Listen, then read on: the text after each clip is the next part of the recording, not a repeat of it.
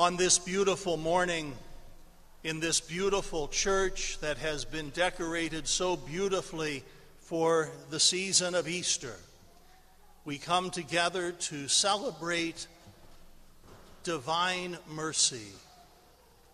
We come to celebrate how good our God is to us in giving us his only begotten Son, who goes to the cross, suffers, and dies for our sins, and then on the third day is raised up to new and everlasting life. We give thanks to the Lord for the blessings that he bestows upon us in giving us hope of everlasting life for ourselves and for our loved ones. An encounter with the risen Lord Jesus makes all the difference in the world. An encounter with the risen Lord Jesus makes all the difference in the world. This is true for the apostles, who found themselves on that first Easter huddled behind locked doors in fear. And yet, because of their experience of the risen Lord over the next 40 days, and because of the gift of the Holy Spirit poured out upon them on Pentecost, 50 days later they found themselves out in the streets proclaiming that Jesus Christ, who was crucified and died and was buried, now lives, and that through his name and through faith in him, you might have life, and life to the full. This encounter with the risen Lord was so important for St. Thomas.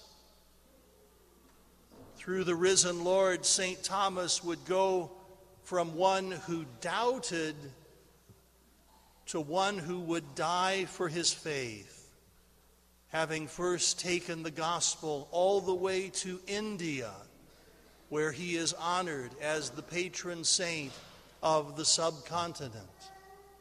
Thomas, who was not there on that first Easter evening, but then a week later, on the Sunday after Easter, our Lord would appear in the upper room again, and this time he would look at Thomas and he'd say, "All right, you, come over here. Put your finger into my wounds. Put your hand into my side.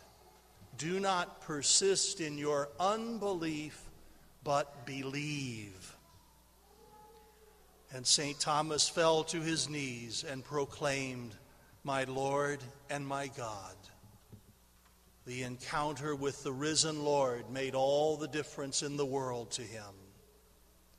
So too, does an encounter with the risen Lord make all the difference in the world to those who came into the church a week ago, those who at the Easter Vigil were baptized or were received into the full communion of the church? This past Thursday, Father Meyer and I had the privilege of having dinner with those who had just come into the church. And what a beautiful and wonderful thing it was to hear them tell of their journey. A journey that for some of them had taken many, many years until they were ready to start inquiring, start asking the questions that would lead them to the moment of entering the church. Some talked about the formation that they had received, the presentations that they had heard every Thursday evening throughout the year during the RCIA sessions. And they talked about how important that was to them to learn about the Catholic faith. These presentations helped many to understand the errors that had been put upon the church by non-believers, that the church was ascribed with being teaching erroneously, and how these errors were undone in their midst as they went to these classes. They spoke very highly of the importance of learning about the content of the faith, and that indeed is very, very important. But they also said that it wasn't just head knowledge that got to them. It wasn't like they had somehow figured out how to solve a puzzle with pencil and paper, but that it was a matter of the heart, and how they had come to love the Lord more deeply, more personally, by taking time to study and to pray and to prepare to enter the church.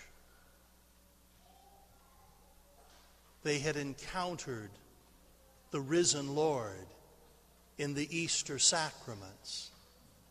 They had met the Lord in the waters of baptism. They had experienced the Lord as they were welcomed into his church. What a beautiful evening that was to hear those testimonies. During these 50 days of Easter, we each have the opportunity to consider how we experience the presence of the risen Lord through the sacraments of the church. Each of the sacraments, to be sure, but in particular the sacrament of penance and the sacrament of the Holy Eucharist.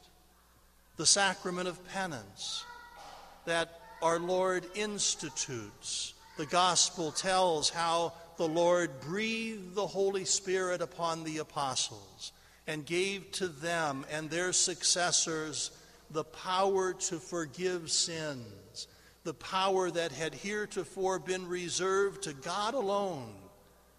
Now that power would reside within the apostles and their successors, so that we might have full advantage of the Lord's divine mercy.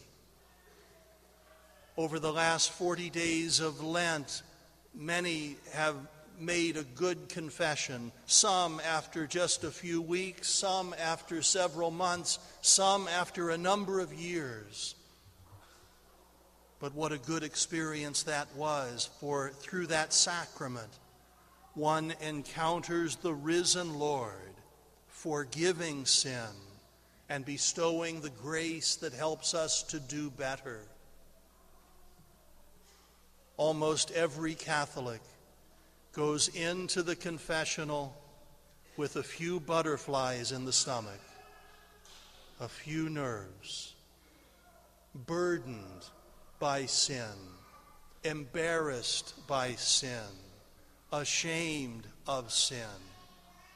We go into the confessional burdened, but after a few minutes we leave as light as a feather, having the weight of our sins taken away and having grace restored. We encounter the risen Lord through that sacrament. We experience the Lord who always is there to forgive and bestow his divine mercy upon us. In the same way, we experience the risen Lord through the sacrament of the Holy Eucharist, the sacrament that he institutes so that we might always be close to him, the sacrament that he institutes so that we might experience through the miracle of the Mass his living presence. The priest calls down the Holy Spirit upon the gifts of bread and wine. The priest extends his hands over the gifts. The Holy Spirit descends upon ordinary unleavened bread and common table wine, worth in and of themselves but a few pennies. But they are quickly changed into gifts more precious than silver or gold by the power of the Holy Spirit and by the words of our Lord spoken over those gifts. This is my body. This is my blood. Do this in memory of me.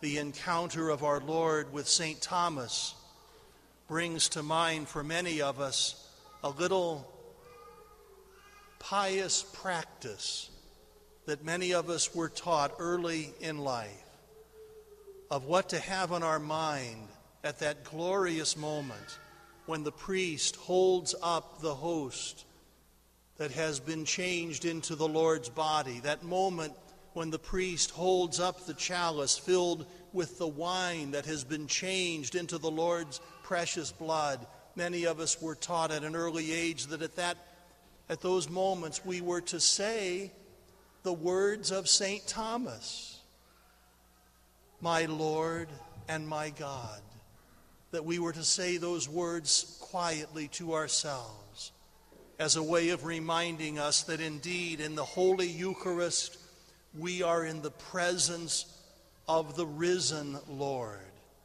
We are in the presence of our God. And that moment when the priest holds up the sacred host so that we might see, don't we wish that that moment could go on and on? Don't we wish that Father would hold the host up for a few minutes more, maybe even 10 or 15 minutes or long? Poor Father's arms would get so tired. But we have that experience, we have that opportunity in the practice of adoration of the Blessed Sacrament. We have the opportunity for an extension of that moment, a contemplative extension of the Holy Mass, when we can go to our adoration chapel on this campus 24/7, day and night. We can go and we can experience that moment again, that moment of gazing upon the Lord, and to extend as well that moment of receiving Holy Communion, that moment that we look forward to, but it is all too brief, isn't it? It only takes a few seconds. How we wish that that moment could be extended, and it is. When we extend what we have experienced through the sense of taste in Holy Communion, we extend that moment through the sense of sight when we gaze upon the Blessed Sacrament in the monstrance. And we have time to pour out our hearts before the Lord and also to allow the Lord to minister to us, to fill our hearts once again with the wonder of His presence, that we might rest in Him, that we might remain in Him and abide in Him. An encounter with the risen Lord makes all the difference in the world for the apostles, for St. Thomas, for those who have entered the church, and for each and every one of us through the sacraments. May we never be far from the sacraments. May we have an encounter with the risen Lord, if possible, each and every day. Daily Mass when possible, a visit to the Blessed Sacrament in our churches that are open throughout the day, a visit to the Adoration Chapel, accessible 24/7. May we never be far from the risen Lord Jesus. For Jesus binds Himself to the sacraments. He promises us that through the sacraments, especially the sacrament of the Holy Eucharist, His divine mercy is accessible. For it is through the sacraments that our Lord keeps His solemn promise, "I am with you always, even to the end of the age."